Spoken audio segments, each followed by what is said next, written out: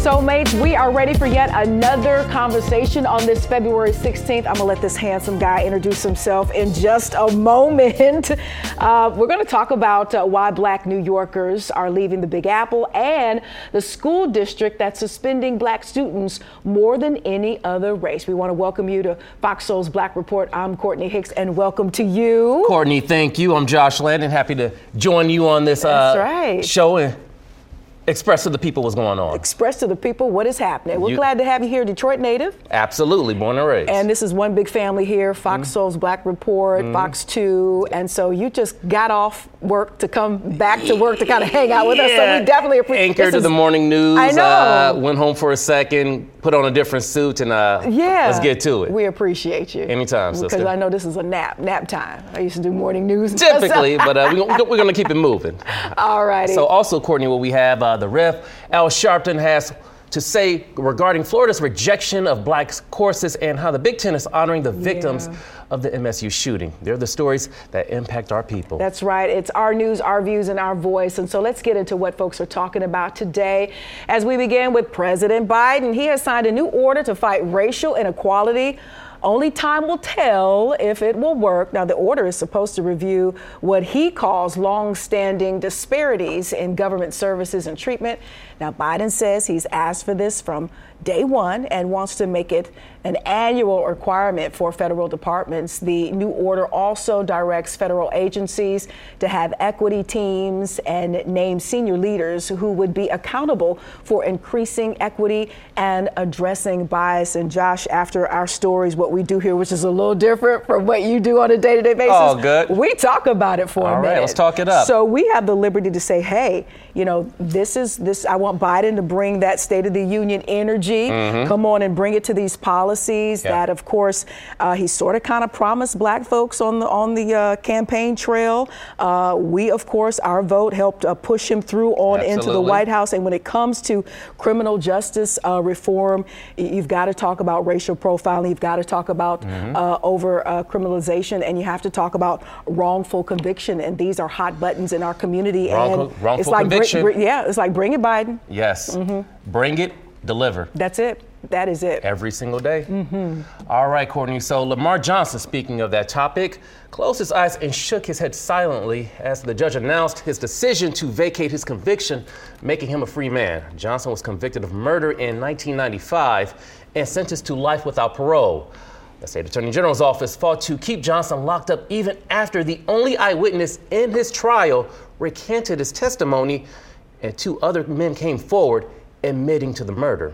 It took about 2 hours after the judge ruled for Johnson to walk out of the courtroom, and he was all smiles.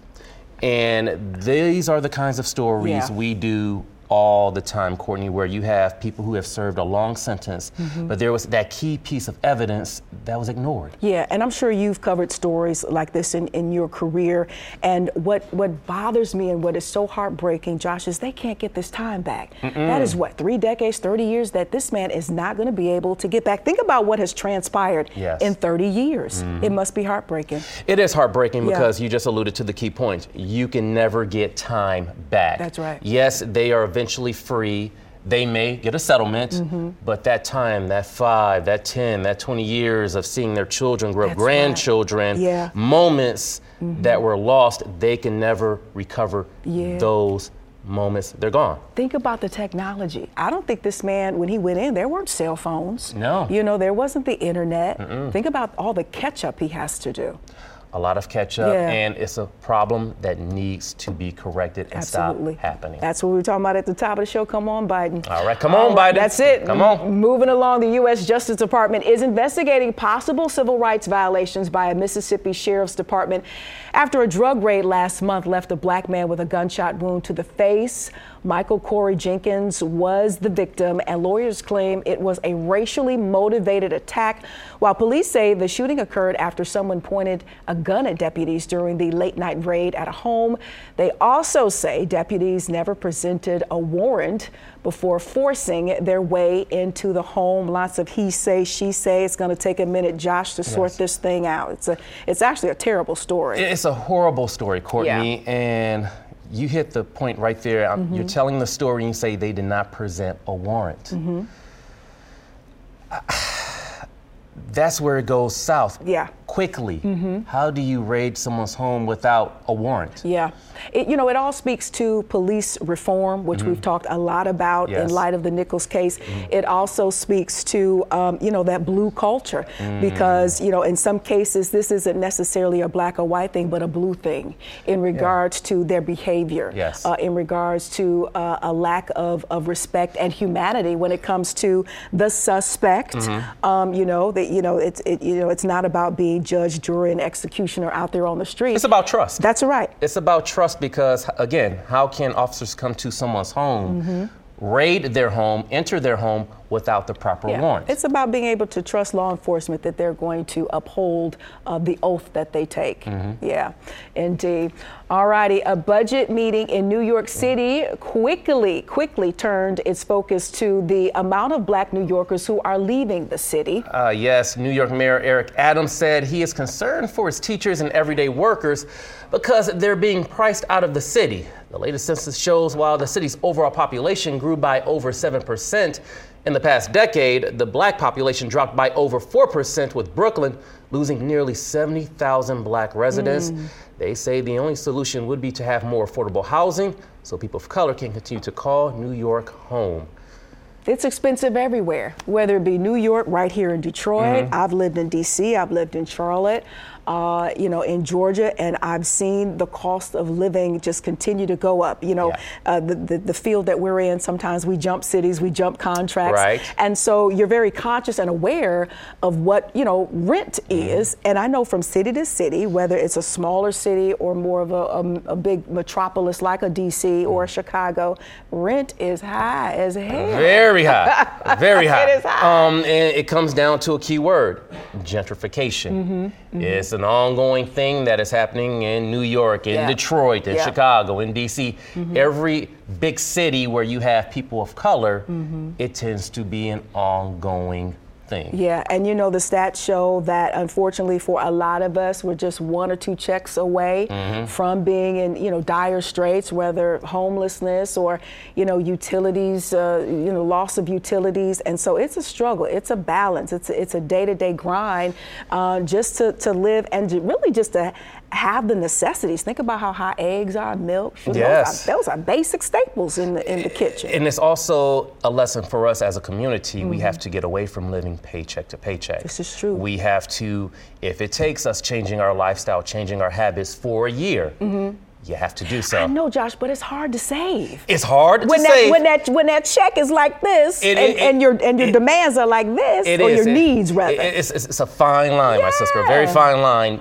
But you have to look at your finances, but also more help is needed. Yeah, we gotta keep making a dollar out of 15 cents like we always have. Amen. Amen. All right, we're moving on here. A North Carolina school district is in hot water for their rate of suspensions when it comes to, you guessed it, black students. Charlotte Mecklenburg, speaking of Charlotte, schools has a black student population that makes up about 36% of students, but 68% of out-of-school suspensions. All this comes after the district decided to give themselves a progress report on suspensions and found the overwhelming gap in that data.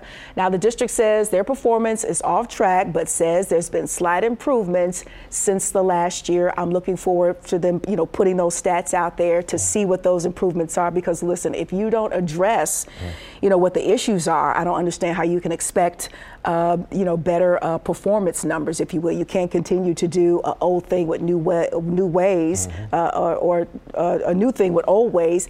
And if these numbers are so disproportionate in regards to black to white students who's getting suspended, it sounds like a racial thing to me. And then also, depending on these kids' environments, where they grow up, where they live, if you're so quick to kick them out of school, they're home, their parents are at work. Yeah. No telling what they may get into when they walk out their doors during that suspension. Yeah. And get into more trouble. Yeah, so what I'm hearing is resources. Absolutely. On this show, we've often talked about, we want better for our children.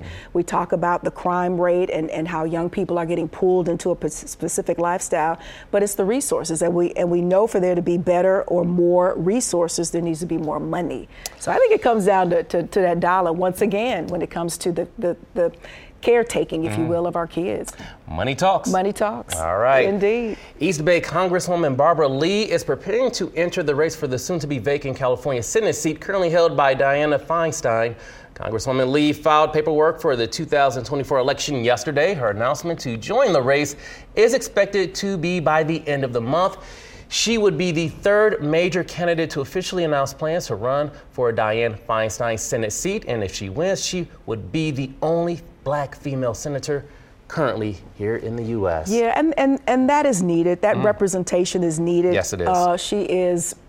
She's an underdog in regards to the numbers. How has that stopped any of us before? That's true, but as in regards to her opponents, I mean, we're talking about millions of supporters, yes. and she doesn't quite fit those numbers just yet. So hopefully, as she continues to campaign and put her agenda out there, maybe she'll amass more followers and supporters, and really. Have a stake in the particular race, because it's needed. We need a Black senator. When you talk about senator, and I'm going to bring up someone who ran for senator many years ago, and at first we were saying, like, who is this individual? I think you kind of know who I'm alluding to. Point taken. Former President Barack Obama. Point taken. It was like, who is this guy? And I feel like he went from junior senator to like, I'm the president. I'm your president. Just now. Like that. I'll give you that. Great point. Kind of from obscurity, and then we all knew who he was by way of that great intro via Oprah Winfrey, and then voila, here we go. So I'll give you that, Josh. That was good. But we shall see. We shall see. All right. Missouri faith leaders, activists, and elected officials are fighting back against the Republican-led House for shutting down a Black lawmaker's speech. Here we go again. Now, the House also passing a bill that could strip power from the Black woman elected as St. Louis prosecutor to appoint a special prosecutor to handle violent crimes in areas with high homicide rates. Now, you may remember a similar upset in Mississippi, where the Republican-led legislature voted to take power away from local leaders in the city of Jackson. I think, politically, it will always be a struggle, and that's why we have shows like Fox Soul's Black Report to keep soulmates on top of what's happening, not only in and around their cities, but around this country, and to let the brothers and sisters from this city know what's happening in this city, and so on and so forth. And politically, on the other side of the aisle, folks are very slick. And it really causes you to really have to man up, woman up, pay attention, read, do some deep dive so you can be clear on the issues. Yeah. And when you don't let a person voice their perspective, come on now. It kind of expresses a guilt to begin with. You spoke your piece, let me speak mine. Yeah, or that how you feel, who you are, and what you represent, and what you come from, for some reason doesn't matter, or doesn't matter enough. That's the problem I see with it. All right. Yeah. The Rev. Al Sharpton is the latest to speak out against Florida's decision to reject an AP Black Studies course. The Reverend spoke to crowds criticizing DeSantis' administration for attacking Black culture after Black leaders and lawmakers led a march to Florida's state capitol. Now, this debate began last month when Florida announced it was rejecting the course by the College Board, saying it violated state law and was historically inaccurate. Now, we appreciate you being here, Josh, guest starring, as we say it in radio. Happy to hang out. And this is his jam. These AP courses, this scandal, if you will. But it really is a slap in the face. It is so disrespectful. And what I keep saying, story in and story out concerning this topic is our history. Our history is American history. Absolutely. And the thought that someone would think anything less is just, it's nasty, it's evil, and it causes anger, frustration. How dare you, not to think that our history is American history, and that just like other cultures' history should be a part of these studies, should be a part of these history books. It should be, and we're here in Detroit at Fox 2 Detroit, where Fox Soul, the Black Report is being recorded right now. And here in Detroit, you have two communities, Black Bottom and Paradise Valley. You're taking me back. Yes. And Mr. Native. Yes, and those are two communities adjacent. that are no longer here. And it was history for a very long time, not even being taught in Detroit public schools. So you're alluding to the point of our history is part of American history. That's right. And Black Bottom and Paradise Valley, that's part of Detroit's history. But again, a lot of people who live here, who grew up here, don't even know about it. Don't even know that. And how many other cities, think about all the other cities where they have areas like you described. Absolutely. And not knowing about, generations not knowing about it because, you know, these stories have been erased, you know, or trying to be erased by those who feel that these stories aren't worthy and valuable. It's a similar tale in many stories across our country. Yeah, indeed. All right, as many of us are trying to come to terms with the senseless mass shooting at my beloved MSU, the Big Ten is honoring the lives lost due to this tragedy. Several sports teams are finding ways to show their support to those affected following the deadly shooting. The school's basketball team revealed they would not practice in their previously scheduled game. The Big Ten is also trying to figure out scheduling to keep the team from having to withdraw from the conference this year. And as we are still reeling from this unbelievable just act of senseless act of violence and just evil and still shock and still being, you know, in a state of shock and just unbelieving, not being able to wrap your mind. I can't even talk about it. Wrap your mind. It's hard to really happened. discuss. 3 young lives, all from Metro Detroit, and even more irony behind it. Ariel Anderson and Brian Frazier. Ariel grew up in Harper Woods, Michigan. Brian Frazier in Grosse Pointe. Harper Woods, Grosse Pointe, those two communities are adjacent to each other. Yeah. And they actually attended the same school district. So you had Grosse Pointe North and Grosse Pointe South. I mean, I heard the superintendent speak. What are the chances? What are the chances? And they were just all 3 bright people. I know Ariel wanted to be, I do believe, a pediatrician. Yes. The other young man was a scholar and a leader, president of his undergrad. And Alex Verner, she wanted to be a forensic scientist, I believe. Yes. Just unbelievable. And really, Josh, the fallout and the other stories that are coming to light with Oxford students and Sandy Hook having students. Having to relive a very similar trauma. Heart sank. Sandy Hook back when they were little kids, and Oxford barely a year removed. In those classrooms, in that classroom, when that shooter decided to come in and wreak havoc like that. And you went to Eastern. I'm at Michigan State. You know, brother sister schools, not too far from each other. Green and white. I know, same, different kind of green, but but I love the way we've all come together. Yes. Michigan State, Eastern, all Central, all the schools here in Michigan, how all the students and the faculty and those families and alumni have come together in support of this situation. We have to use this tragedy to come together and to learn from each other. Indeed. All right, coming up on the Fox Soul's Black Report, Black women are leaving, you don't say, the U.S. in record numbers. Oh, hey, I'm not mad at it, my sister. We'll tell you why and where they're going after the break. You're watching Fox Soul's Black Report. We'll be right back.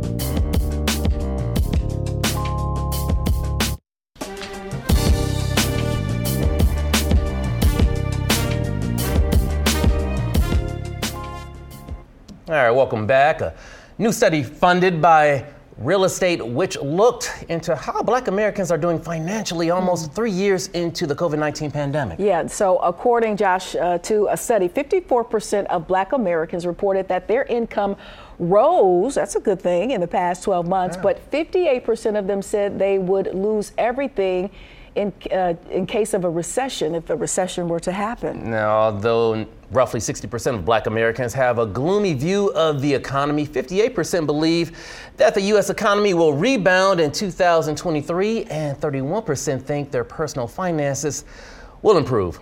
So to cope with the recession, experts advise prioritizing paying off debt, building an emergency fund, delaying large purchases, and possibly delaying retirement, and on paper that all sounds good. But Yeah. I think when you get into the day-to-day, again, we just talked earlier about how it's hard to save, how it's hard to balance the rising prices of your staples that you need every day, like eggs and sugar and butter and milk and things of that nature. For people who don't make That's right. a decent income, if you will.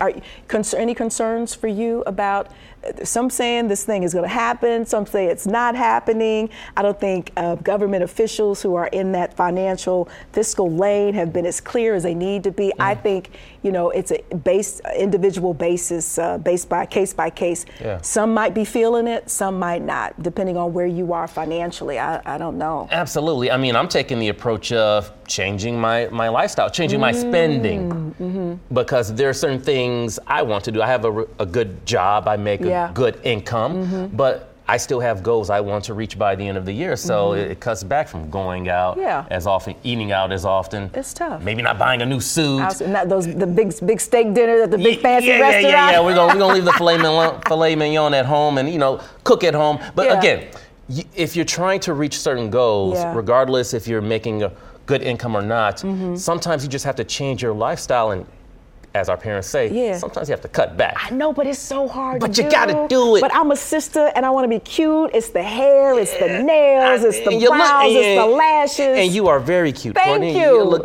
You're gorgeous. And you just as handsome. But that's what I'm saying. It's like it's so hard. It's like and then you end up robbing Peter to pay Paul. And it's like, I need my hair done. Let me pay my rent on the 3rd instead of the 1st. But see, these are like for real adjustments that happen. But that you have to make. You have to make those adjustments, because real talk, other communities make those adjustments, and they go for the long haul. Can't think about always right here, right now. You have to think about a year from now, potentially 5 years from now. What's the end game? I think what I'm hearing is discipline. Absolutely. A little discipline. Vision. Okay. I'm trying. All right, me too. Retired NBA player Carmelo Anthony is expanding his business portfolio with his latest venture as a partner of ISO 7 Sports Investments, which aims to provide growth capital for sports leagues, teams, and emerging properties worldwide. His investment firm is led by former WWE co-presidents George Barrios and Michelle Wilson. Anthony will collaborate with ISO's 7's team to create value across the sports ecosystem and also commit to giving 1% of profits earned to underrepresented populations and underserved communities. So the latest venture follows Anthony's namesake apparel and lifestyle brand Stay Me So, which launched late last year. And I just love how these new athletes are athleting, if you will. They have really, it's a different kind of athlete. The way they are able to monetize their careers and their name and their brand, it's just mind-blowing from just a generation or so ago. And it's a great example for the youth who look up to them. It's not about just being out and about, being flashy, showing that you make a lot of money, but also turning that money around, investing that money, growing your empire, growing your financial stability. Yeah, these guys are like bosses through and through, not only on the court in regards to how they perform athletically speaking, but off the court in these boardrooms, sitting down with these big corporations and them kind of having the power and knowing they have the power to sort of kind of dictate and sway these deals the way they want them to go. They have a place at the table, and they are setting an example again. I agree. For future generations. Oh yeah. All right, now over to Florida. Miami plastic surgeon Dr. Oliver Simmons has been penalized for his role in a botched Brazilian butt lift surgery that resulted in the death of Tanisha Walker. Wow. The doctor received a $10,000 fine, a letter of reprimand against his license, and was required to pay $9,588 in investigation and prosecution costs. He must also lecture on BBL surgery, safety, and risk factors. Dr. Simmons injected fat into Walker's gluteal muscles despite her pre-existing conditions and medical history. Now, an autopsy revealed that he violated Florida law during that surgery. Nothing against, cosmetic surgery. I just think it's a safety factor. You're really going to have to do your research and make sure these doctors and their records are on the up and up. That's a little difficult to do when sisters and some brothers decide to do, the overseas trip. A lot of those doctors aren't regulated in the same ways that they are here in the States. And I know operations like, the BBL, the Brazilian butt lift, it gets a lot of flack. Some people say, why you need to do that. Others say, this is what I want to do with my body to enhance it.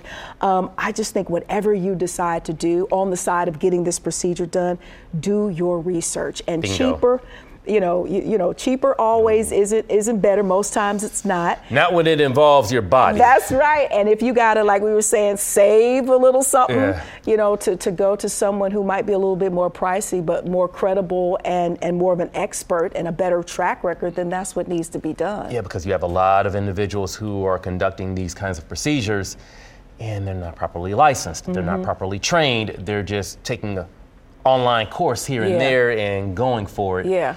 And tragedies like this occur. Okay, so your thought, if it's done and it's done right, is that cool for you, or you don't necessarily care for it? A lot of women if we're into this now. Oh, yeah, you asking me? Oh, yeah. Well, this brother right here, I'm all about natural. Natural. Yeah, keep it natural. You got what you got. But you wouldn't. I don't knock it. Okay, I don't that's knock what I'm it. saying. I'm not knocking it, but okay.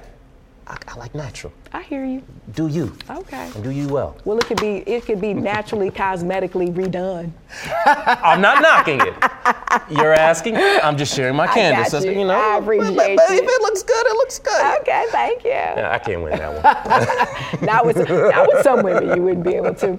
All righty. According to Bloomberg, Black professional women in the U.S. are leaving the country for better living conditions abroad. This small but significant exodus has increased amid the COVID-19 pandemic and social unrest with the U.S., with women looking for better lives for themselves and their children, improved health care, a simpler life to protect their children from school shootings, and the easy access to drugs. Many are turning to social media to share relocation tips, offering coaching and turning ideas into online businesses as well, and obtaining residency.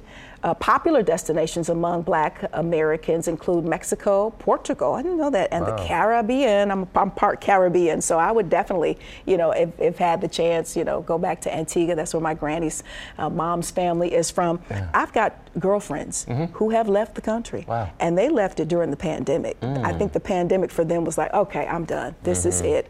Even though it was a worldwide, situation. But we also had civil unrest. Yes, at the same time, and they just sought solace, if you will, in another country. So one's in Jamaica. We talk often. Thank goodness for social media. Yes. A lot of girlfriends chose to teach over in Dubai. And I've got a girlfriend whose mom lived in Mexico, and that was just the norm. Wow. And it was because, they were really tired and fed up with the U.S., and they felt like they could be more of who they were meant to be by living overseas. And they have not looked back. Have bought homes, their children are there, and have really become a part of that society, and they're not coming back. That should be an eye-opener. Yeah, better them than me. America is tough, and sometimes being Black in America is tough, but I'm not going to trade it out for no other country. Yeah, I think I'll stay put, but I think I'm here. But you can respect that perspective. Yeah. Pulled up, like. And again, it should be an eye opener for the leaders of our states, the leaders of our nation, where you have people who are willing to pack up and go to a whole nother country where they know little about a whole new game, but they're willing to take that chance. But there's this whole new Black movement of people actually going back to Africa. They're discovering different countries, the resources, how welcoming it is, and they are gone. They are out of here. Right on. Yeah. Okay. To each his own. That's it. Thank you. To each his own, but it should be an eye opener for our leaders. I agree. All right. I agree. Still ahead, a shocking discovery, Courtney, hundreds of years later. We'll tell you exactly what was found at the birth site of Harriet Tubman. Don't go anywhere. You're watching Fox Soul's Black Report.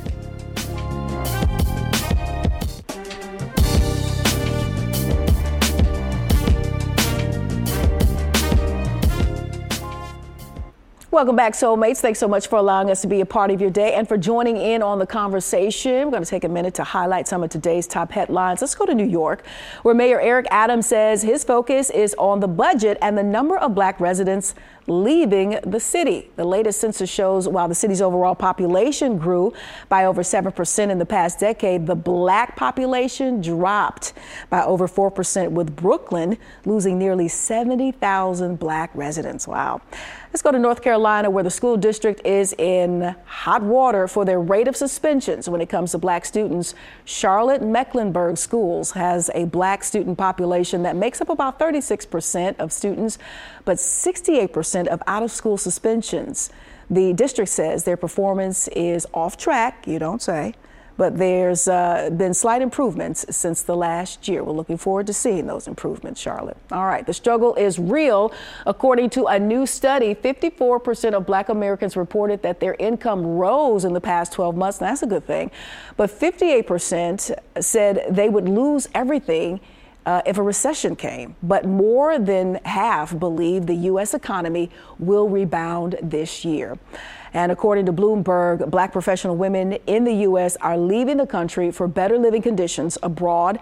This small but significant exodus has increased amid the COVID-19 pandemic and social unrest in the U.S., with Black women looking for better lives for themselves and their kids. Popular destinations among Black Americans include Mexico, Portugal, and the Caribbean. Now, for the full rundown on these stories and more, you can access Fox Soul's video on demand by checking out any of our partners. You can even access past shows and other Black-centered content. And don't forget to download the Fox Soul app. Josh Landon in for Nicolai Corte. Over to you. All right, Courtney, thank you. Queens, New York is making Black history by celebrating firefighter Regina Wilson. Take a look here. Wilson has become the first woman to hold the position of board president for the Fraternal Order of Black Firefighters. Mayor Eric Adams was on hand to swear in Wilson and the rest of the executive board. The Fraternity Order of Black Firefighters was founded in 1940. That is a good look. A darn good look. Yeah. I remember there was like a calendar or a social media post that went viral of some beautiful sisters who were firefighters, who were chiefs and captains. I want to say it was maybe Philly or New York. They looked fabulous. And you know, as a fighter, you have to be strong and you have to be fearless. And these women embodied all of that. Yeah. What I'm enjoying about the show, many things, hanging out with you, of course. Another fact I'm enjoying about the show, this conversation this hour has been about women of color making history. Oh, yeah. Not just people of color, but specifically women of color. Yeah, you know. And, another step in the right direction. You know, we always gonna make it better and heal the world and take care of y'all. Oh, yeah. We need taken care of. We need all the taken care of. That's what we do when we put folks in office and, we fix campaigns and all kinds of good stuff. But it's another great example. I'm glad you're enjoying it. I'm glad you're enjoying it. We appreciate you being here. My pleasure. All right, Black men. Let's talk about some Black men. All right. Across the country. From D. Nice to Ed Gordon, are mourning, unfortunately, the loss of Atlanta civil servant, civic leader, philanthropist, and entrepreneur Thomas W. Dortch Jr. Atlanta Mayor Andre Dickens wrote, "This is a sad day for our city. We have lost another soldier during the days in government or during his tenure leading 100 Black men of Atlanta and later 100 Black men of America. Tommy never lost sight of his mission." That's a quote there. Dortch was a member of the 100 Black men of Atlanta and several civic and faith-based organizations. Mr. Dortch died yesterday at the age of 72. He also was a friend and advisor to King Center's CEO, Dr. Bernice A. King, who also affectionately called him Tommy. He was elected to 6 terms as a national chairman of 100 Black Men of America Incorporated. He would also go on to serve as chairman emeritus. There is no immediate word on when services or memorials will be held. A huge figure not only in the Atlanta area, but, across the country in regards to just, the betterment of black folks. I worked with the 100 Black Men of D.C. He was, of course, a leader of that organization nationally. Speaking of black men and the contributions of black men to our society, I don't want that to go lost. But with his passing, a deep hole. I do believe there was an illness there, but he leaves a huge, huge hole. He really does. Yeah, well, he paved the way in many ways. Indeed. And he will not be forgotten. That's true. All right. Maryland archaeologists have uncovered African religious artifacts where Harriet Tubman was born into slavery in 1822, officials announced this week. Governor Wes Moore joined archaeologists from the Maryland Department of Transportation at the Harriet Tubman Underground Railroad Visitor Center to make the announcement. The artifacts were found in the ruins of an enslaved overseer's house, possibly Jerry Manoke, not far from the home of Ben Ross, Tubman's father. Both buildings were on the land of slave owner Anthony Thompson. Governor Moore called Tubman one of the state's true matriarchs, calling the discovery a truly incredible find. The findings will soon be on display at the visitor center. That Harriet Tubman story, it just keeps on giving. Yes, it does. She is the gift that just keeps on giving. And I want to say, whether it be Black History Month or some sort of special occasion marking her legacy, for me, there's always something more or different, another dynamic, another layer that you find out about. Yeah, an incredible woman she was. And as you just alluded to, we keep on learning more and more history about her. And I don't think that will stop anytime soon. Yeah, and how far stretched, that those routes were and all the different resources that were used. I was just reading something the other day that there was a particular color blue that the slaves would paint their porch to let other slaves know the messages to a particular shade of blue, hush puppies, wow. The way you braided your hair, putting rice in your hair. It's just the story never ends, which is why it's so important for us to have these stories and have these things documented and for us to study and learn about them and it also in our history books. And it also showcases the level of intelligence and that slaves demonstrated while in bondage. Intelligence, clever, just how brilliant, again, how they were in the ways that they planned to escape. And it's just so fascinating. It is absolutely fascinating. And it came on up this way because for true freedom, at one point, it was to get to Canada, where you would have the true freedom. And so, Detroit plays a huge role in that path as well. Indeed. Yeah.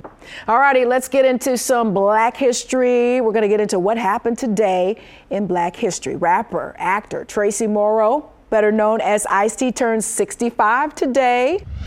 Ice-T is one of the pioneers of the gangster rap genre and was also one of the first rappers to make the successful transition to actor, as he is the longest running male actor on a TV series, Law & Order, SVU, as Detective Tutu Ola.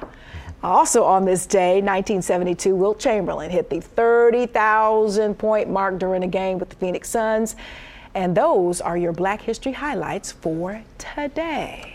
Right on. Ice-T did his thing at the Grammys. And I can't believe, listen, I remember he was, gangster rapper from the West, and he was pretty vulgar. He sure and was. For him to, get into this acting thing and now be named the longest running male, Black or white, it's Hispanic, longest running male in a TV series by way of Law & Order is just amazing. But he says there's a lot of joking across social media. All he really says is, yeah, damn, really? But it's worked. It's worked. It's worked, and the brother does a lot more than that. I know, but when you see folks gotta tap in on social media, especially after he was named with this, I really think it's an honor. Acting is tough. It is tough. And to be in that position for as many years as he's been, and all the different ups and downs and the different character changes, personnel changes in that whole franchise, that's something to be said. He is using his talent and hard work to get to this point. Yeah. Right on, brother. And we know a little something about that. talent and hard work. Keep it pushing. That's right. Yeah, you got to keep pushing. All right, still ahead, major changes are coming to this year's All-Star Game. All right, we'll tell you all about the new additions to this year's event. We'll be right back.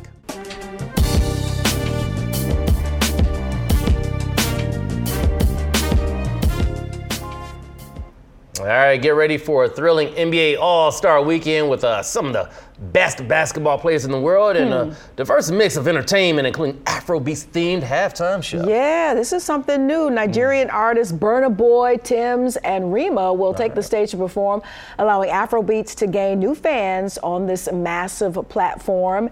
Fast X star Vin Diesel will introduce the players in a family-themed segment, while local stars like Jewel and Post Malone will perform during the festivities. Now, the Rising Stars game, the Celebrity game, and the All-Star Saturday night festivities will take place on February 19th for the big game airing live on TNT and TBS. And it's so interesting how this All-Star Weekend has evolved over the years. Absolutely. It's like a Hollywood main red carpet event. It's definitely an event. And no pun intended against other sports. But one thing I do appreciate about the NBA in particular, they have a way of tapping into the culture.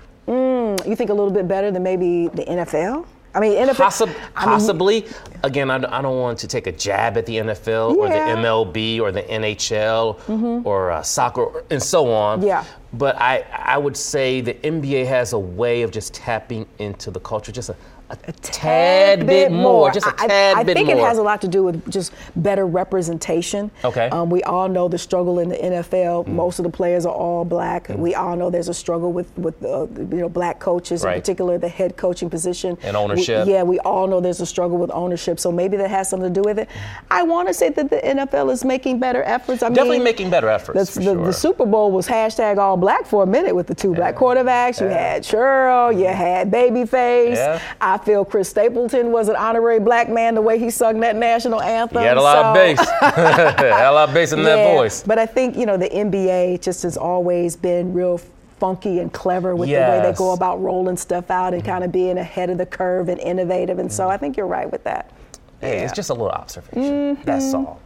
All right, in other NBA All-Star Weekend news, 14-time NBA All-Star player Carmelo, known as the Mailman, is set to judge the upcoming dunk contest at the All-Star Weekend. But fans are now questioning that decision to involve him due to his past relationship with a 13-year-old girl. When Malone was 20 years old and playing for Louisiana Tech, he impregnated a 13-year-old girl, which led to the birth of his son. Malone had no relationship with his son until he was 17, which has also tarnished his reputation. Twitter users have pointed out the situation and expressed their concerns about Malone's past. Right, talk about going from a high to a low. We're talking about how great everything is with the upcoming All-Star Weekend. And then you get into this conversation. The only thing I can think of is, are you going to allow the past to be the past, or should it always be a determining factor? What bothered me a little bit, we just watched the Grammys, and LL Cool J introduced an inaugural award named after Dr. Dre. And I can clearly remember back in my day being first generation hip hop, as we celebrate 50 years of hip hop, that Dre was a pretty controversial figure because there were accusations of abuse towards women. So at what point, are we going to always hold them, hold their feet to the fire and hold them to what has happened in the past, especially after they say, I've learned my lesson, I'm a new man or a new woman now, or is this always going to play a factor? And you have to take into account he was a 20-year-old young man when he impregnated this 13-year-old girl. And when that child was born, his son, he was still a young man. More than likely not ready to be a father. Therefore, maybe that played a huge part in him not being involved in his son's life until that kid was 17. We don't know. Just looking at, we don't know the full story. Just looking at the circumstances from an outside point of view. But we know that 20 and 13 don't go together. 20 and 13 don't match. We know that. It didn't match then, it doesn't match now. That part we do know. That's a different conversation. I know you mean how it played out. It's different elements to, we're alluding to your point.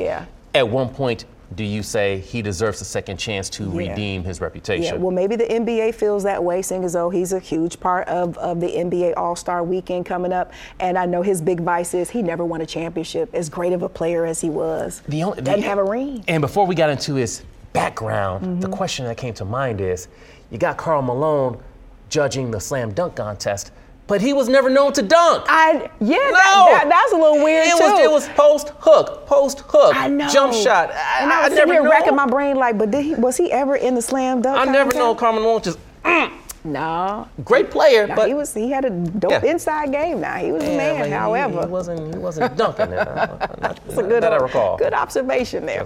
All right, Ice Cube is making headlines. First, he called out Billboard for excluding him from its 50 best rappers of all time list. Shame on Billboard. And then secondly, Cube is reportedly discussing selling ownership of some of the teams in his Big Three basketball league. He's talking with investors. You know, he is seeking more sponsorships by pitching the league to advertisers. Now, the 3-on-3 league, which features former NBA players, consists of 12 teams and runs from June through August, culminating with a 2-week postseason. The Big Three League will begin its 6th season this summer, hitting 10 cities, with the games being aired by CBS, which is huge, because when he first launched this particular lead, I don't think it was necessarily seen as a joke, but the NBA is such a powerhouse. Yes. No different from how the USFL, has a hard battle with, the NFL, right? Of course. But I think it's the celebrity of it all. I think it's the funkiness, the hip, the culture of it all. And a lot of these guys on these teams are guys that either were plagued by injury and have made a comeback, or never really made it to the NBA, or were street players who now have a chance to play, organized basketball. So I think that they're the underdogs, and I think people really took to that. Absolutely, and it's another way to support the culture. That's it. And Cube has done a great job at going after big names in a sense too, that are no longer in the NBA, or no longer didn't have that opportunity. But still have a draw. But still have a draw. You know that name when you hear it, like Rashard Lewis, or of course Iverson, and so on and so on. Yeah, and Ice Cube, let's face it, at this point, he is the culture. Who knew? When you think about these hosts, Ice-T, and I remember how they started off. Ice-T, Dr. Dre, Ice Cube, and I look at their careers now, I'm like, whoa. I mean, these people are moguls. Yes. They're philanthropists. They're bosses, and you go, especially Dr. Dre. I need somebody to Google Dr. Dre, world-class wrecking crew. That's all I'm gonna say. I've been playing The Watcher the past week or so. Oh. Yeah. Okay. Yeah. Just saying. All right, the BBC is getting ready to drop a bombshell with a documentary and an 8-part podcast series about the life and career of rapper and fashion mogul Kanye West, called We Need to Talk About Kanye and the Kanye Story. The project will examine West's place in popular culture and the controversy surrounding his recent anti-Semitic comments. Investigative journalist Mobeen Azhar will produce the documentary for BBC Two, and Forest Sounds will produce the podcast. The release date has not yet been announced. Are we still interested in Ye, Josh? I can't touch it. It's one. I don't listen. I'd be interested if there was the documentary about his healing, because I feel he needs healing. That's just me. Absolutely. So if he was going maybe to start to talk to people, or some kind of trip where he's getting away and he could talk to folks and really begin to, I don't know, center and balance himself again. In my opinion, I'd watch that. Yeah, I mean, all ironically, this other rhetoric stuff. Yeah, when I'm at the gym and working out, fellow guys around each other, and the conversation has come up, and there have been some people who have tried to defend Kanye's comments. You can't touch. For me, I can't touch it. I can't. It's like freedom of speech, but come on, it's been a bit much. I just want some healing for him. Healing. There we go, sister. Healing. That is the key word. Hopefully, that podcast, that documentary, will help. Will lead him to that. Yeah, lead him to healing. All right, a 19-year-old Howard University student named Kayla Austin won $25,000 for her invention, My Gun's Been Moved, at Pharrell Williams' Mighty Dream Forum and Black Ambition event last year. Her invention provides gun owners with a 24/7 monitor and notification if their gun has been moved. Austin says she was inspired to create the technology after hearing about gun violence and participating in a youth program. Her invention has been recognized by CES Tech and recognition from Teen Vogue. She has started a GoFundMe campaign to raise $70,000 to complete the software application and launch the product to eliminate severe trauma in communities across the country. You can learn more at mygunsbeenmoved.com. What a brilliant invention. Right. Brilliant. To have the device attached to your gun that'll alert you when it's been moved. Yes. And it's not because you moved it, where maybe someone has had access to it, which leads to the type of stories that we've been talking about. Too many stories of children gaining access to firearms inside of homes. So this piece of technology could potentially play a factor in preventing those kinds of situations. Yeah. Or folks who mentally, as far as their capacity is concerned, shouldn't have a hold of a gun either. That alert would definitely certainly be helpful as well. So I think it's absolutely genius, and I hope she gets all of the money that she's looking for. Absolutely. In support for that. Yeah. Up next, Black excellence in the form of charitable donations. Oh, we'll tell you which stars are giving big this month. You're watching Fox Soul's Black Report. We'll be right back.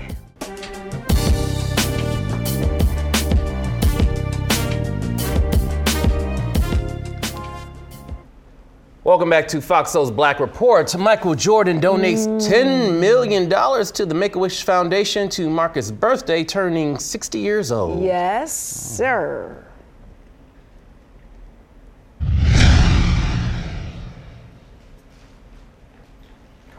It's the largest donation ever received from an individual in the organization's 43-year history. Jordan says he hopes the donation will inspire others to help fulfill the wishes of the kids waiting for their wishes to come true. Jordan first supported Make-A-Wish in 1989 and has been a partner with the foundation for 34 years. He turns 60 tomorrow. He is a fellow Aquarian along with Anita Baker, no, Aaliyah's a Capricorn. Brandy, Oprah Winfrey. Must I continue? Anita Baker. Did I say Anita Baker? Well, you can talk about Auntie all day long. We can talk about Auntie. That's cool. Y'all are so sweet. But Michael Jordan, good deal. We appreciate you, brother. Happy birthday. Enough about Michael Jordan. Enough about Michael Jordan, respectfully. Thank y'all. Let's talk about someone else's birthday. Oh, yes. Courtney, happy birthday to you. Thank you, fellow Aquarian. I love it. Y'all are so sweet. Thank you. Messing with my girlish figure with this cake here. Yeah, you can have a nice little slice and indulge a little bit. Josh Landon, thanks for joining us today. You'll be back tomorrow for Fox Soul's Black Report. Oh, so sweet.